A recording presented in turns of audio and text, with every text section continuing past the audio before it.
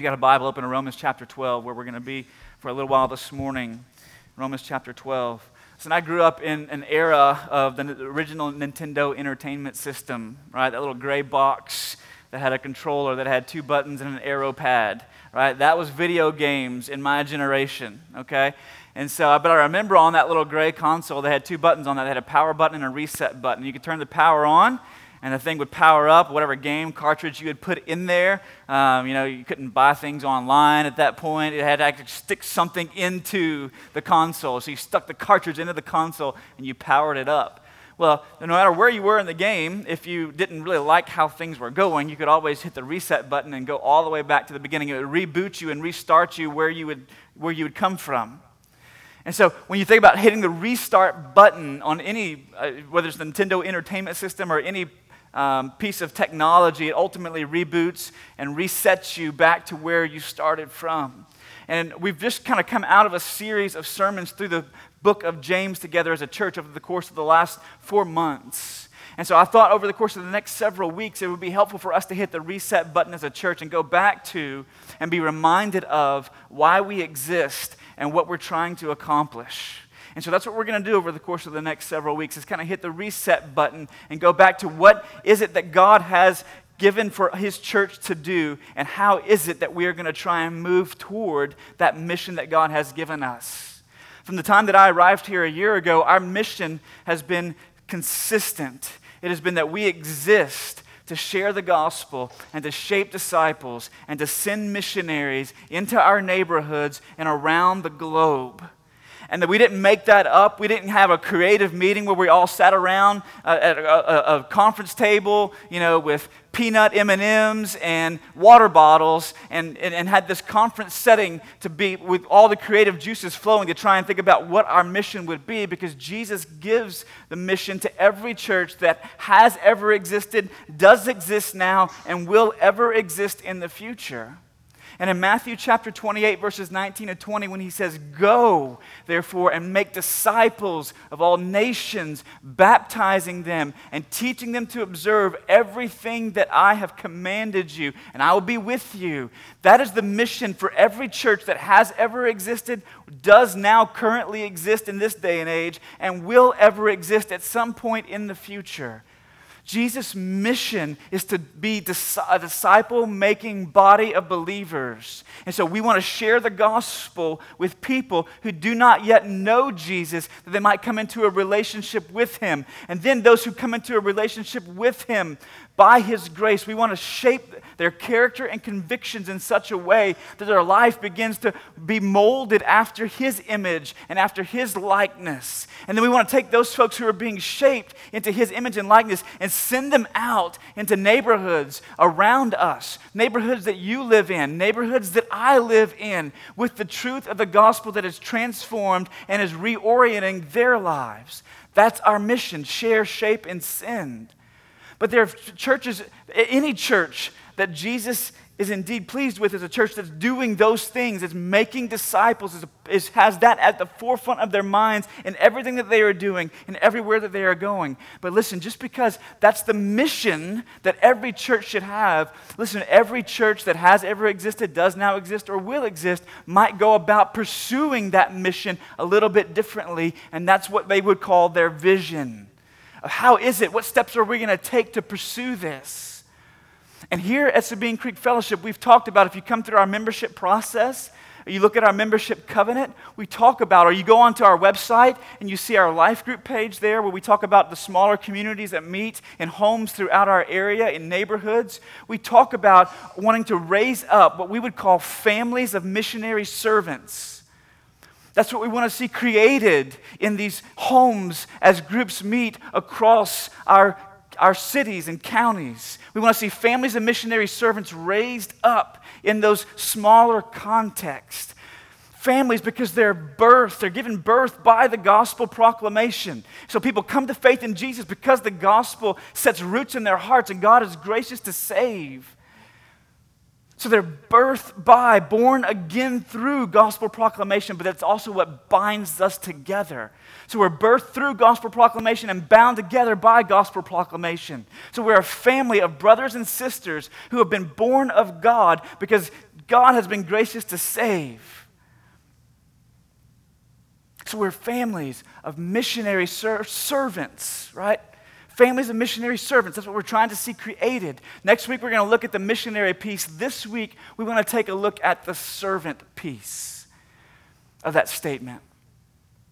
Because one of the evidences and marks of a church that is a disciple-making church that's sharing the gospel and shaping disciples and sending missionaries, one of the evidences of a life that's been reoriented around who God is and what He's done in Jesus Christ is the fact that there are folks who begin to step up into areas of service, that become servants. They're born by the gospel. They're bound together by the gospel. Brothers and sisters who are laying their lives down sacrificially for each other and for those who have not yet been born again, who have not yet come to faith. They're giving themselves away. They're giving themselves to, and they're serving. It's one of the evidences or marks of a people whose life has been shaped by the gospel, that they are servants. They are servants. And in the text that we're going to be in this morning, in Romans chapter 12, Paul gives us what I think we might call both the trajectory or the focus of where that service is moving towards. And he also tells us the manner in which we should be serving as those whose lives have been shaped by the gospel, but he also tells us where we're going to get the fuel to do it with. Right? So those three things. What's the focus of our service? What's the manner in which we are to serve? And what's the fuel that's going to ignite the flame to actually do it? So first things first, let's read the text together in Romans chapter 12, verses 11 and 12. Paul writes these words. He says, "Do not be slothful in zeal. Be fervent in spirit. Serve the Lord." Now, the first part of verse 12, he says, rejoice in hope. And if we're going to become a family of servants who is born by and bound together by the gospel that has this mark of service in our lives, we've got to get crystal clear on the focus of that service, the trajectory of that service, who it is that we are serving. And Paul unequivocally and unashamedly says in Romans 12:11 that we should serve Jesus. That all of our service is oriented to Him and for Him and about Him. That we are serving Jesus. He's writing to the church at Rome, this collection of covenant-bound believers who's been born by the gospel and bound together by the gospel. And he commands them to serve the Lord. Now listen, if you go read the rest of Paul's letters, even the rest of Romans, you're going to see him refer on multiple occasions to Jesus Christ the Lord. For instance, in Romans chapter 10, verse 9, the Apostle Paul writes, "Because if you confess with your mouth that Jesus is Lord and believe in your heart that God raised him from the dead, you shall be saved." You go to 1 Corinthians chapter 15, verse 57. You go to Galatians chapter 6, verse 14. And Paul draws an equal sign in each of those instances between Jesus and Lord. And so it is not a far stretch for when Paul says, serve the Lord, that he's actually just saying, serve Jesus. Serve Jesus. Now, the best way that I can think of to kind of help us get our minds around what it looks like to serve Jesus is potentially to say what it looks like not to serve him, because everyone is serving something, aren't we? We're all serving something or someone. And so what Paul is saying is this. He's saying serve Jesus and not your belly, okay? Not your appetites. You look elsewhere in Romans chapter 16, verses 17 and 18, Paul says, "I appeal to you, brothers, to watch out for those who cause divisions and create obstacles contrary to the doctrine that you have been taught. Avoid them." Then he says in verse 18, "For such persons do not serve our Lord Christ," speaking of Jesus, "but their own appetites. And by smooth talk and flattery, they deceive the hearts of the naive." Paul says you can either serve Jesus in Romans chapter 16, you can serve Jesus or you can serve your belly. You can serve Jesus or you can serve your appetites. You can serve Jesus or you can serve your desires. In other words, your service can be oriented to and focused upon Jesus Christ the Lord, or it can be focused upon Shannon. And you can fill in your name in that blank, by the way. your own appetites, what's comfortable for you, what's convenient for you, what's rewarding and fulfilling for you. Not only does Paul say you can serve Jesus or you can serve your belly, but you can serve Jesus. He's saying serve Jesus and not people. Now listen, let me be very clear. There is a sense in which we are called and commanded to serve people as Christians. Absolutely. Paul says it in Galatians 5:13. He says, "For you were called to freedom, brothers, only do not use your freedom as an opportunity for the flesh, but through love serve one another." So Paul says in Galatians, serve each other, sacrifice for each other, give yourself away to each other, even when it's not convenient, even when it's really hard, even when it pushes you beyond the bounds of your comfort, serve one another. But there is absolutely a way that we could go about serving one another that is dead wrong, according to the apostle as well. In Ephesians chapter 6, verses 6 to 7, he says that we are to serve not by way of eye service as people pleasers, but as bondservants of Christ, doing the will of God from the heart, rendering service with a good will as to the Lord and not to man. Paul says in Galatians 5, serve one another out of love. Ephesians 6, don't serve to be seen by other people. You don't serve others so that you can get on their good side and establish some goodwill with them. You can deposit some credits into your account with them so that maybe one day they would return the favor because they saw all these good things that you did for them.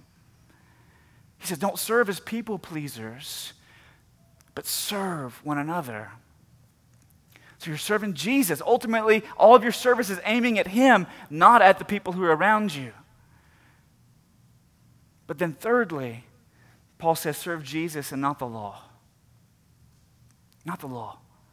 Listen to what he says in Romans 7:6. He says, but now we were released from the law, having died to that which held us captive, so that we serve, how? In a new way of the Spirit and not in the old way of the written code. Paul says you're not serving because somebody's placed this burden on your shoulders that's crushing you to the ground. So you think, if I can just do enough, if I can just do enough good stuff for other people and serve other people, right? Because the written code is laying on top of me. The law is laying on top of me. It's telling me I have to do these things. Paul says you're not serving the law any longer. If you're a Christian, you've been set free from its condemning demands. So you're not serving your belly, your appetites, your own desires. You're doing things that are stretching you beyond your comfort zone. You're doing things that are not convenient. They're not just casual for you any longer. So you're not serving your belly or your appetites, and you're not serving people to please them, but you're serving Jesus. Even in your service to people, you're ultimately serving Jesus. And you're not serving the law, trying to live up to, like climb the steps up to get up to God, but because He's come down to you, therefore you're giving your life away to other people. And you do this service to Jesus takes place both inside and outside the church. Inside and outside.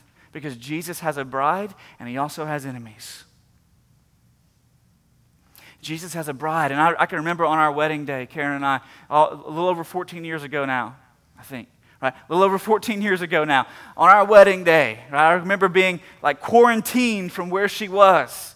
Okay? I couldn't see her before the doors open in the back of the church and she walks down the aisle glowing and radiant. But you know what? She had a team of people who were in that room with her. All of her attendants and bridesmaids, making sure her veil was positioned just right, making sure that her makeup was on just so, making sure she had her jewelry on, right, before she left, making sure whatever she needed, they were serving her and serving her and serving her to make her ready for that time in which she would walk down the aisle and be received by this joke of a husband, right?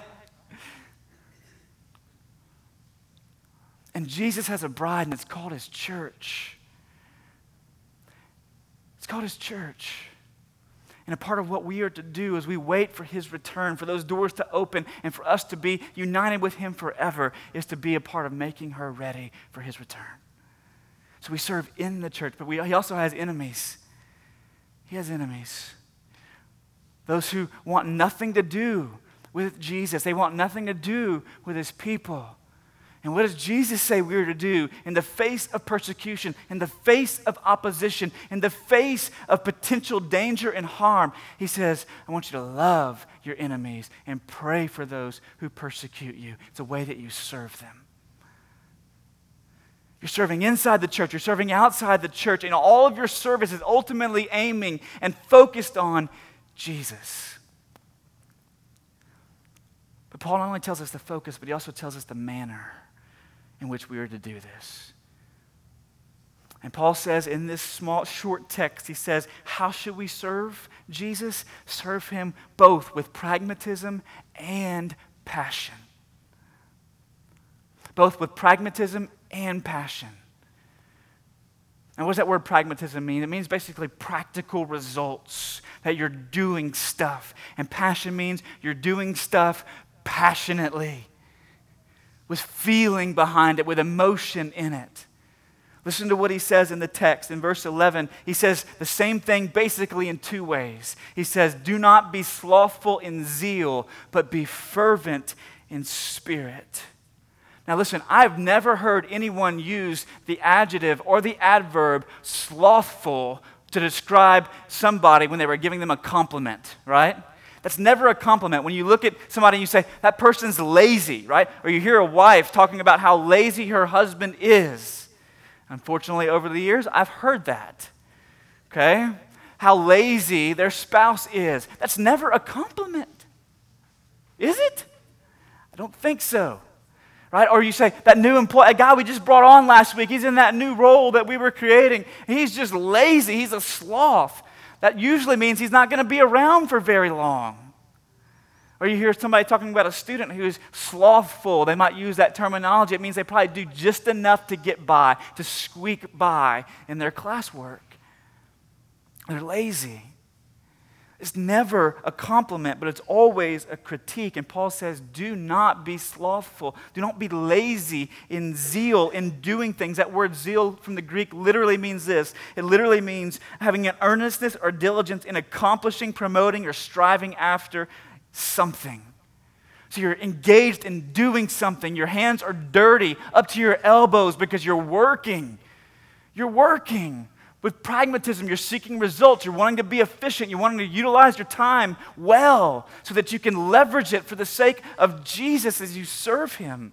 Paul says, don't be slothful. There's a pragmatism. There's an efficiency that's connected to what Paul says here, that you're actually up to your elbows. You're serving. You're doing work. You're doing lots of work. Instead of shrinking back, you're stepping in. Instead of turning away, you're turning toward the needs that exist around you. But notice what else he says. Not only should we serve with pragmatism, but also with passion. Also in verse 11, he says, not only should we not be slothful in zeal, but we should be fervent in spirit. And that word literally means to boil. Like that word fervent literally means to boil. Now you go, what does it mean to boil in spirit? I'm glad you asked, right? All you got to do is ask a Cajun. Somebody's got a little bit of Tabasco and Tony Chachere's running in their blood. All you got to do is come and say, hey, what does it mean to boil? Listen, every year, every spring, my family would bust out the propane burner down in South Louisiana, and they would have a big aluminum pot and big wash basins, and they would go down to the rice fields, and we'd pick up bags full of these little bugs that crawl around with pinchers. They're called crawfish. And we would throw a bunch of salt into the wash basins and throw the crawfish into the wash basin to purge them, right? So they get rid of all that stuff inside of them that you don't necessarily want to eat after you cook them. And then we would take this big pot and the propane burner and we would fire that thing up and the water would begin to heat. And we would dump all kinds of seasonings into that water. And as the water heated and it began to boil, you could see the surface of that water begin to roll. Okay, you ever seen a big pot of water boiling? The surface is just rolling. It's just frothing around. You dump all kinds of seasonings in there. And you take the corn and the potatoes and the onions and you dump those into that frothing, boiling water. And then you take these poor, innocent little crawfish. And you open up the bag and you dump them in. And they go in dark red and they come out bright red and they taste really good going down. But when you watch that pot of water boiling, right, before the water begins to boil, it's very placid and calm on top. And you might think of things like lethargy or laziness or half-heartedness. But when that water begins to boil, because that heat builds down at the bottom and is transferred through the pot and through the water at every level, it begins to roll on top. And as it begins to roll on top, the last thing in your mind that you're thinking is half-heartedness or complacency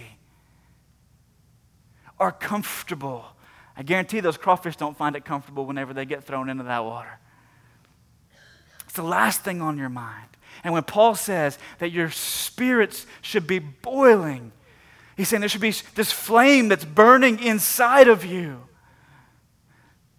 So that there's not this commonplace, half-hearted, yeah, I'll kind of show up every once in a while and help out with a few things, whether it's outside the church or inside the church, but there should be a flame that's burning inside of you that's causing your spirit to boil and roll. And there is this passion that exists for the things that you're putting your hands to. Yes, you want to be efficient. Yes, you want to be pragmatic. Yes, you want to be practical. Yes, you want to see things get accomplished. Yes, you got your hands up to your elbows getting work done. But what's fueling that is this passion that's burning deep within your soul as your spirit's boiling and rolling, and there's a fervency and a frothiness about your service. Paul says you serve both with pragmatism and passion. You don't just aim to be efficient and get a lot of things done, but you also need to be inflamed with a passion. And he's saying to those of us who perhaps tend more toward the emotional side, don't just be inflamed to talk about doing a whole lot of stuff, but actually be pragmatic and get your hands involved and do something. It's both and not either or. Some of us are more pragmatic than we are passionate. Some of us are more passionate than we are pragmatic. And Paul says you've got to hold both of those two things together so that you're actually doing something, but you're doing something with a heart that's inflamed and enraged and rolling and frothy with passion. Jonathan Edwards, in his early 20s, he wrote out a list of resolutions that he was going to live his life by. And in resolution number 6, I think he captures the essence of Paul's words in Romans 12:11 when he writes, resolved to live with all my might while I live. To live with all my might while I live. So he says, yes, I'm going to live. I'm going to do stuff. But I'm going to do stuff not half-heartedly and not commonplace, but I'm going to live with all my might and all the strength and all the energy that I can muster by God's grace to give myself to the work that I'm doing. How are you doing with that? How are you doing with that with all my might part? How are you doing with the I will live part? How are you doing with the efficiency and your hands dirty up to your elbows getting involved in the work? How are you doing with the frothiness of the heart and the passion that is pouring and boiling over into the life, which is extending the hands into the work to get them dirty? How are you doing with that? Because what Paul says here, listen, make no mistake. Make no mistake. God desires to have your hands. He does. He's given you gifts and abilities, and whether it's in this local church or another local church, He's given you things to do, contributions to make. He's equipped you for service, either here or somewhere else. Make no mistake, He wants your hands, but what this text tells us is God not only wants your hands, He wants your heart. He wants you to be fully engaged in what you are doing. He wants there to be a passion boiling over in your soul so that whenever you put your hands down into the water to get them wet and muddy, man, there's a boiling that's taking place because it's flowing out from your heart. He doesn't just want your hands, He wants your heart. And I will say this, that if we're going to be a people whose lives are shaped by the gospel, if we're going to be a people whose lives, who are truly families of servants, whose lives are shaped by the gospel, because we've been born again by the message of the good news of who Jesus is and what He's done. We've been bound together by that same message. If we're going to be a gospel people, then there's got to be people who look at us and say, why in the world are they so passionate about what they're engaged in doing? Man, I went to church all my life, and I never saw that kind of passion. I never saw that kind of energy. I never saw that kind of fervency boiling over out of people's hearts. What in the world is going on? If we're going to be gospel people, then there's going to have to be people who demand gospel evidences for what they see in our lives. I can't understand why they would give so much time and devote so much energy to something outside of what they're being paid to do. It doesn't make any sense to me. Oh, it does if you understand the fact that you've been born and bound by the gospel. See, the question that I have is this for us, is where are the people in the local church, not just this local church, but every local church, where are the people in the local church who have vocational levels of commitment in their volunteer service? Who have, man, I show up 9 to 5 every day at my office, and if there's expectations of things that I need to get done. And if I fail, if I falter, if I pull back, there are things in our workplace that aren't going to get done, and we're not going to get paid. My question is where are the people, the men and the women who have the same kind of vocational commitment to their volunteer service inside and outside of the church because they're serving Jesus with a passion that's boiling over from their hearts?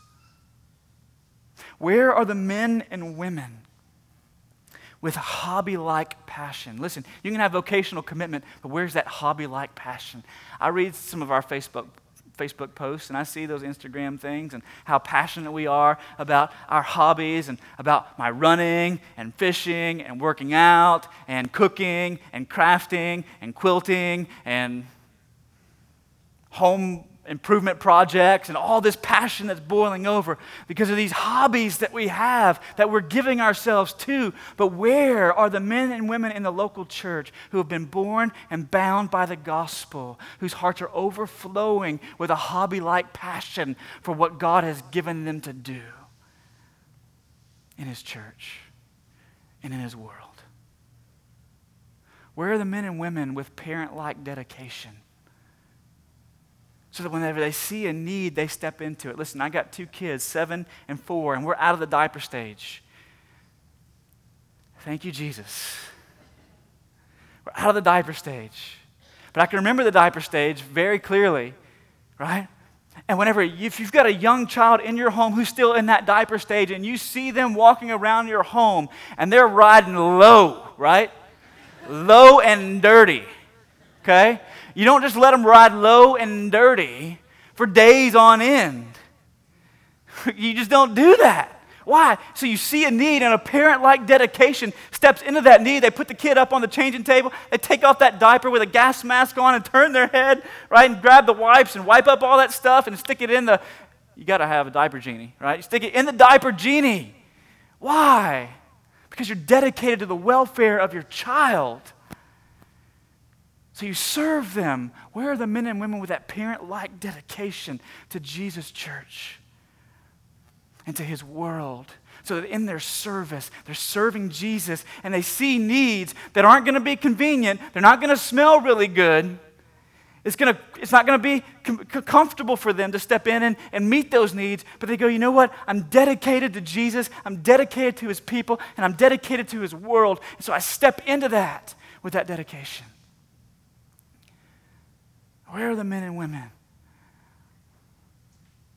with a vocational commitment to their volunteer service, with a hobby passion and a parent dedication to the needs that arise among us?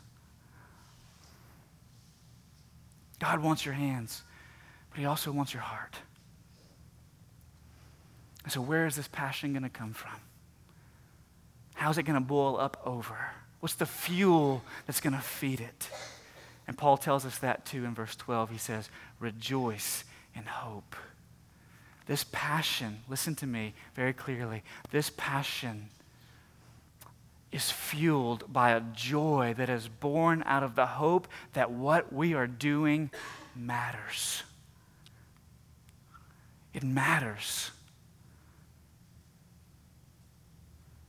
Paul says, rejoice in hope. What is this hope that we are to rejoice in and have joy in? Unequivocally in the Scriptures, when the Bible talks about hope, particularly in the New Testament, it's talking about the hope of Jesus' second advent, that whenever he returns, things will get better and brighter.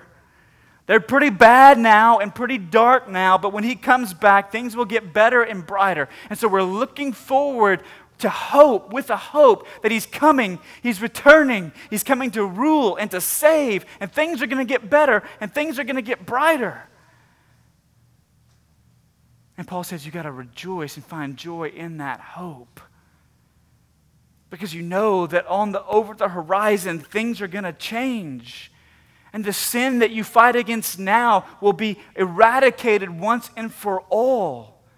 In all of the stuff that you see in the world, Jesus will squash and triumph over as he returns to rule and reign forever and ever and ever.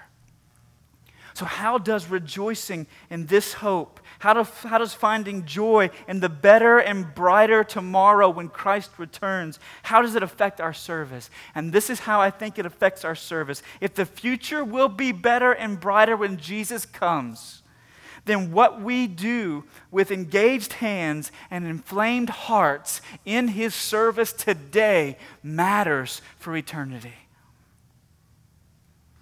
And matters forever.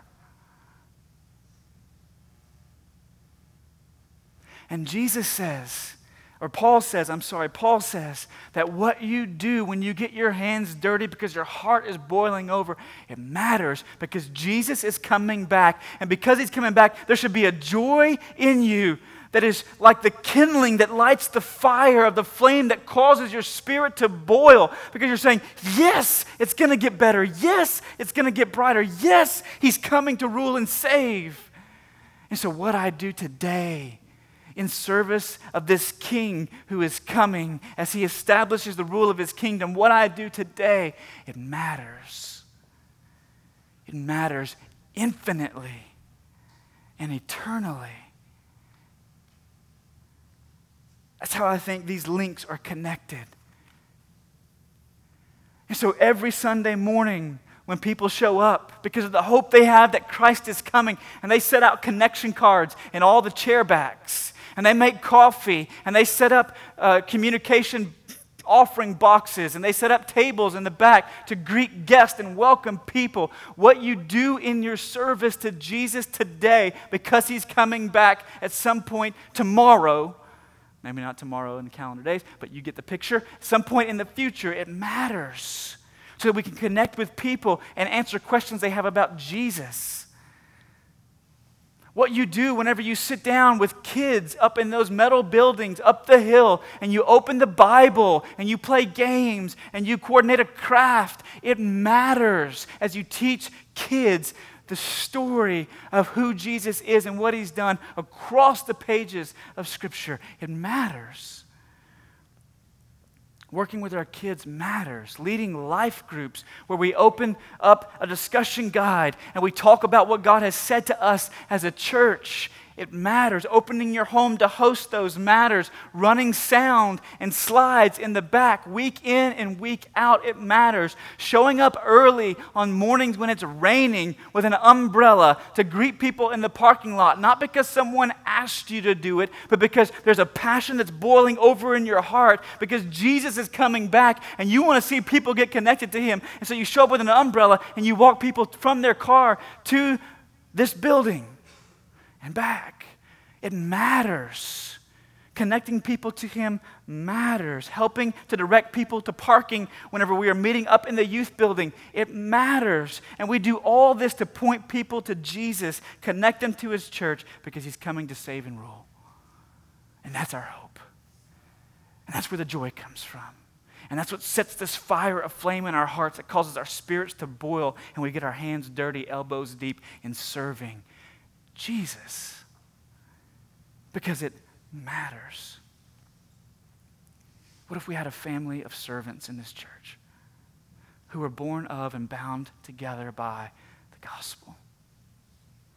And they knew that their work mattered. then we wouldn't have to beg and bribe people to show up once a month and serve our kids. If we had a family of servants, we wouldn't have to make phone call after phone call after phone call after phone call after phone call trying to get just one person to volunteer for VBS. If we had a family of servants, we wouldn't have to go down to the bottoms and bring the cows up to man bounce houses at 4th of July. If we had a family of servants, we wouldn't have to wonder whether or not people were going to show up to fulfill the duties that they had signed up for. And outside of emergencies on Sunday mornings, we wouldn't get phone calls or no-shows. If we had a family of servants, we'd have this piranha-like atmosphere so that as soon as a need hit the water, it's like, right, it's boiling because people just can't wait to bite off a piece of that and give themselves to it. This piranha-like atmosphere. If we had a family of servants, they would have highly sensitive antennas to picked up on needs in the life of the church community and stepped into those to do something about them as opposed to just talking about them. If we had a family of servants, everyone would be pulling their weight. And listen, in the size of the church we are right now, everyone needs to have a hand on that rope and pulling it forward, or hands on that boulder and pushing it up the hill. Everyone. And it may not be the area that you go, well, that's where I would be ideally suited to serve. It may be for a season that you have to serve outside that ideally suited position where you're not comfortable and where you make a sacrifice. If we had a family of servants, I long to see that. Our elders long to see that. Our staff longs to see that.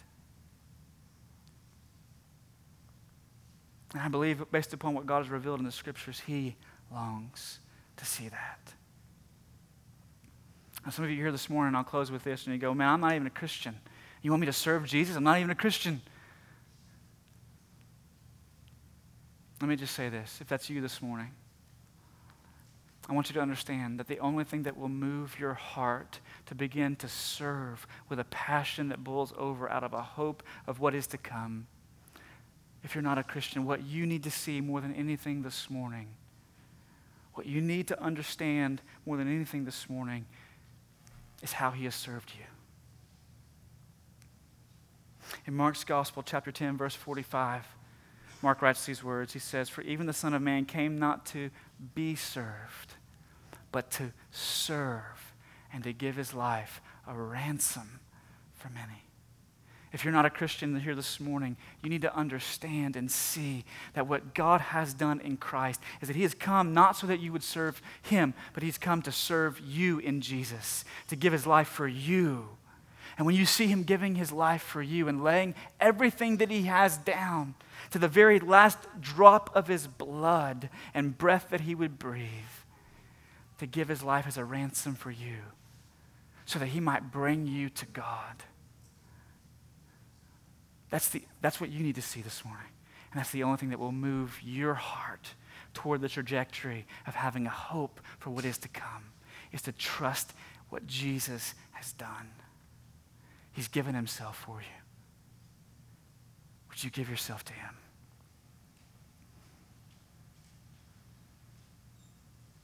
I'm going to pray for us, and we're going to sing together one final song this morning. The band's going to come and lead us. I'm going to be in the back if you have any questions after the service about Jesus, how He served you and given His life as a ransom, or about how to get connected and serve here locally with us as you would be a part of sharing, shaping, and sending in our family of missionary servants. Let's pray together. Father, we come today. We thank You for Your grace. Thank You for the hope that grace affords us. That You've been kind to us. You've been loving to us. You've been generous to us when we did not deserve it and could not earn it. And because of that, God, I pray that there be folks in this room this morning who do not know You, that would come to know You because they would see that You gave Your life for them before You ever asked them to give their lives to You. But God, when they see that You gave Your Son as a sacrifice, as a ransom for their sin, that cause separation between them and you. God, I pray that you would break down their defenses and chip away at their walls and the hardness of their heart. And the same thing that I prayed for our students as they go off to camp next week, God, that you would melt hearts and enlighten minds and open eyes and ears, that they would see Jesus crucified, buried, and resurrected for them. And for those who do know you, God, I pray that this church would be stamped with the indelible impression of the likeness of Jesus, who has given himself to serve us. And out of a great hope that he's coming back one day, that we would give ourselves to serving him with hearts that are boiling over with joy. I pray this in Jesus' name.